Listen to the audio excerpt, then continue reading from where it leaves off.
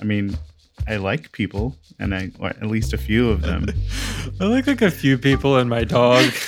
Even dogs for me. I'm realizing more and more, I'm like, dogs are too much energy. They deplete me. What you're hearing in the background is usually how our meetings go. There's always a little banter before we get into creating episodes for the Pulso podcast. Pulso is made up of a team of folks who hold different identities and who each have their own unique relationships with Latinidad. That's what we're going to talk about on today's episode. You're going to hear from the people behind the scenes of the Pulso pod, Charlie, Lisanne, and Ray, whose families come from Colombian, Cuban, and Mexican backgrounds. Their assignment? They had to choose a family member to converse with about how they relate to their own Latino identity. Keep listening to hear snippets of the interviews with their fam and the collective reflections of the team behind this pod about being Latino. Here's producer Charlie Garcia. So the interview that I did, I interviewed my dad. And I don't know if I've told you all the family story, history of the Colombian side of my family, but my grandparents came to the U.S. in the 50s and settled in New York City, where they had my dad. They were both immigrants and they were both educated, but they didn't speak the language particularly well. And then they had my dad, who was a first-generation American, and he had this whole journey of how he related with the U.S., how he related with his Colombian heritage, and how it evolved through his life. So the first clip I have is him talking about assimilation and how it affects how you feel about your own culture and how that changes over time.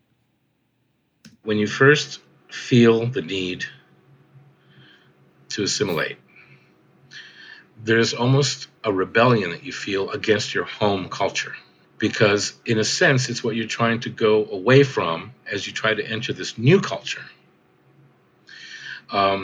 And it's not a bad thing. It's not an evil thing. It's probably just an inevitable thing as you try to make a transition between two cultures or straddling two cultures. Later in life, as you get older and you become more aware of your own history and your own roots, all of a sudden, what used to be a mild sense of shame about your old background suddenly becomes a great source of pride as you realize that this is where you came from, the source of yourself, of your family, of your traditions. And so the culture that you once sort of shunted aside as you tried to assimilate to this new culture suddenly takes on a much more important place in your life. That's a lot. What were you thinking when he said that, when he was talking about that? That's our content editor and producer, Lisanne Ramos. You know, it was interesting for me because I never have had that experience. Really, actually, you know what? Maybe I have, now that I think about it, but less so. I never had to push it away because it was never really there for me. Until later I realized, I am Hispanic. But for him, very different because he really did come from that. Oh, yeah. That's the whole experience from where I'm sitting, quite literally where I'm sitting in my hometown of Miami, but also just being exposed to, American media, like everything. Obviously, we were in the United States, so it was the lines were a little more blurred. It wasn't like I'm rejecting this culture. I'm going to now be American. And then I can kind of go back. Like it depended on the day, what felt like we could identify more with. So I get it. The idea of wanting to reconnect really resonates with me. That's producer Ray Aguilera. My grandfather loves mariachi music. And we would go to a couple of Mexican restaurants in town that always had mariachis. And my grandpa would just start tipping them. So then they would just camp out at our table. And I used to hate it as a kid because it was so loud. And they're right there. And I'm just trying to eat my carnitas in peace. Was it just a loud thing, or were you embarrassed as a kid that your table was the mariachi table? And no, it was definitely that too. It was oh man, we're those people, you know what I mean? But now as an adult, when the mariachi comes in, I'm stoked about it. I definitely have that experience of like wanting to get some of that back. But I did push a lot of that stuff away. And then now as an adult, it's like I'm spending a lot of my time and energy like pulling it back in and like learning to cook the food and learning the music. And I wish I could learn to speak Spanish. I've tried, but I just don't have the aptitude for it now, I don't think. With me too, I never learned to speak Spanish, and it's still like a huge sore spot for me, because now, as a 30-year-old, to learn Spanish, it's a huge, monumental effort to be able to do that. Yeah. But as a 1-year-old, the only effort would have been my dad speaking to me in Spanish, which was zero effort, but he didn't. And I've always been upset about it, but I've never really asked him about it until this conversation. I've always wanted to know, why didn't I learn Spanish as a child? Like, why didn't you speak more Spanish? Was it because my mom didn't speak Spanish? Yeah. Yeah. I don't know. I didn't feel an imperative to teach you that language, and I don't know why. I don't know. Do you think it was like conscious or just kind of not really? I guess it wasn't. I guess ultimately it didn't feel that important to do. I thought English was the real important language.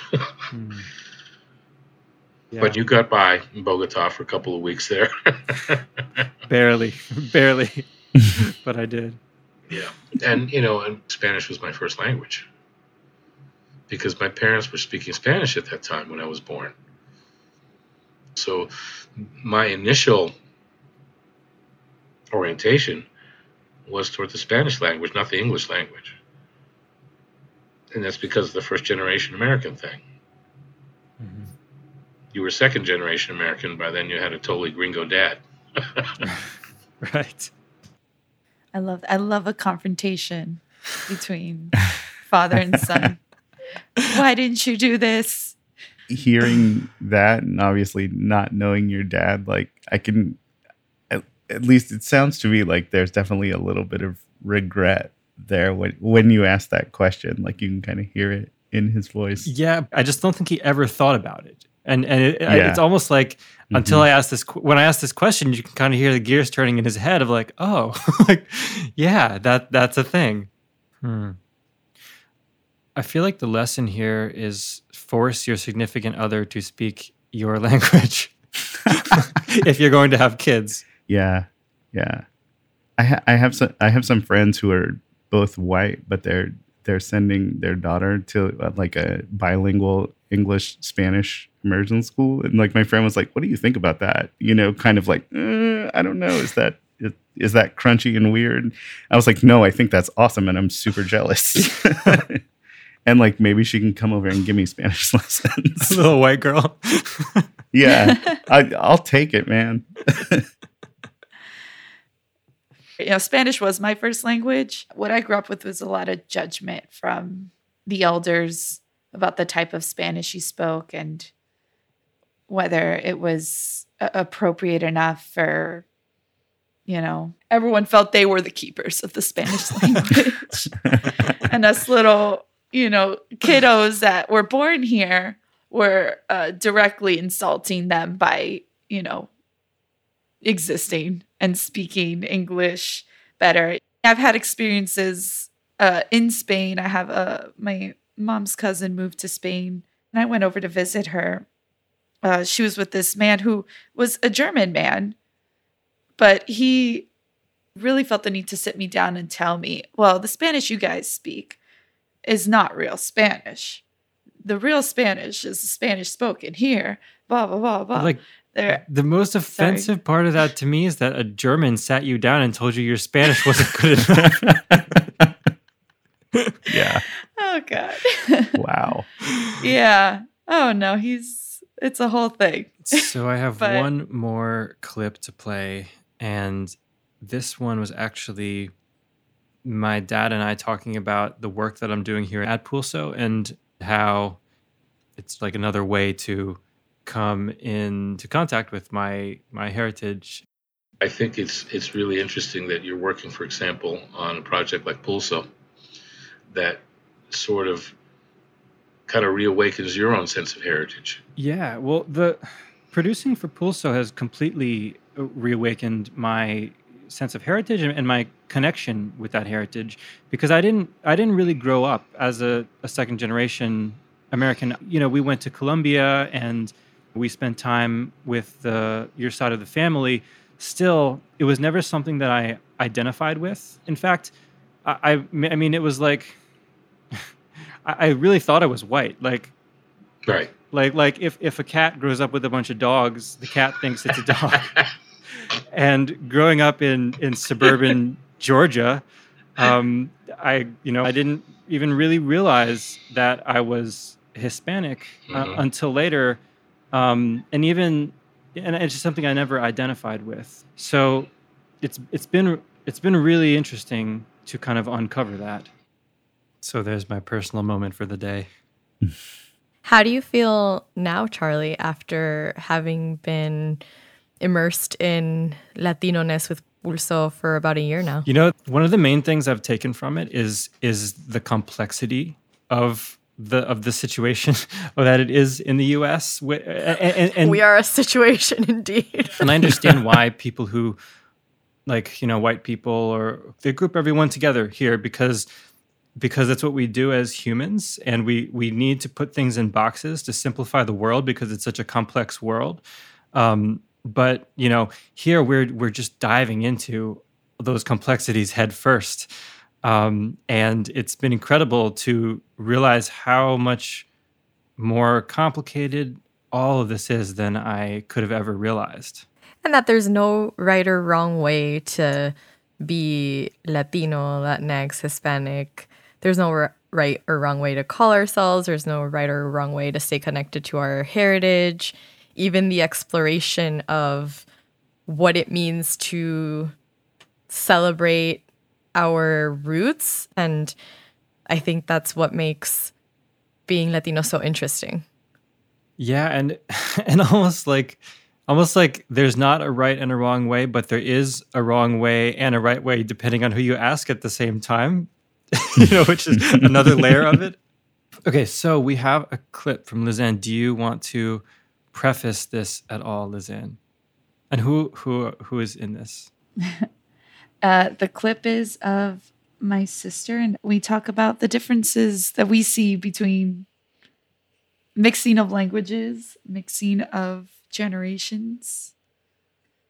Spanish was my first language until I was like 3 or 4. My mom sent me to school, and I learned English in 10 minutes or so, she says. And then it was a given. My grandparents only spoke Spanish, so I only talked to them in Spanish. I didn't realize, I will never forget. I was like a lot older than I cared to admit, but I was watching the Rugrats, and like what's his name? Tommy's grandfather started, like Grandpa Pickles. Is that what his name was? What a weird show. His grandfather was speaking English. And I was like, what? Old people speak English? I just assumed because all of the people above the age of 70 only spoke Spanish. So I had this idea as a small child that only old people spoke Spanish. And then I was like, wait, that kind of makes sense, because it's not like they turned 70 and they get slapped with Rosetta Stone and only speak Spanish. But it was just like, that was my life. Like in my life, only old people spoke Spanish. So it was weird to see an old person, even in a cartoon, speaking English, because that was something that was so like not in my headspace. I was not in my realm of reality at that time. Did you all grow up in Miami? Mm-hmm.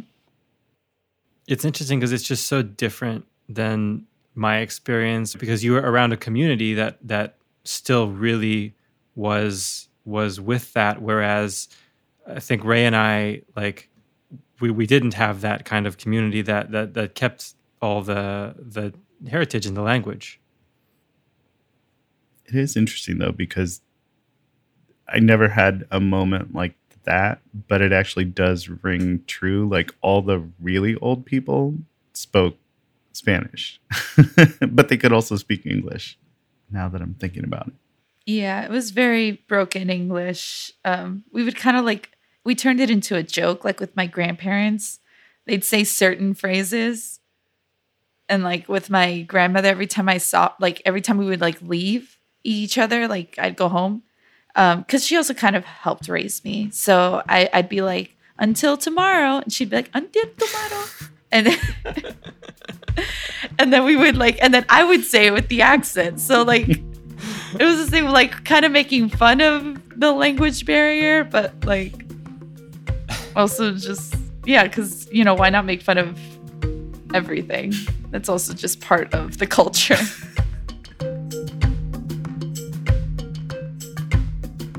Latino identity is complicated, so this conversation isn't over, and we want to keep having it with you. Send us your anecdotes about how you relate to your own Latino identity to info@projectpulso.org or leave us a voicemail at 612-440-3840. Thanks for listening.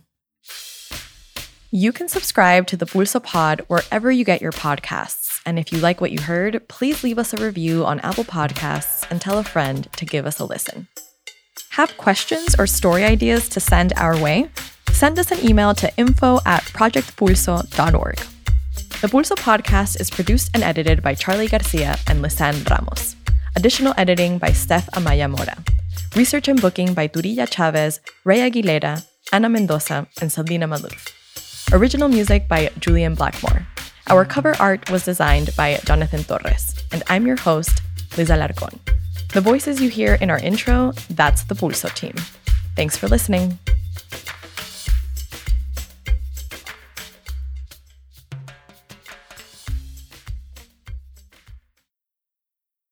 Hey Pulso fam, I want to tell you all about Atlas Lingüe, a Studio 80 podcast about language, culture, and communication. Have you ever wondered what your cat is trying to tell you?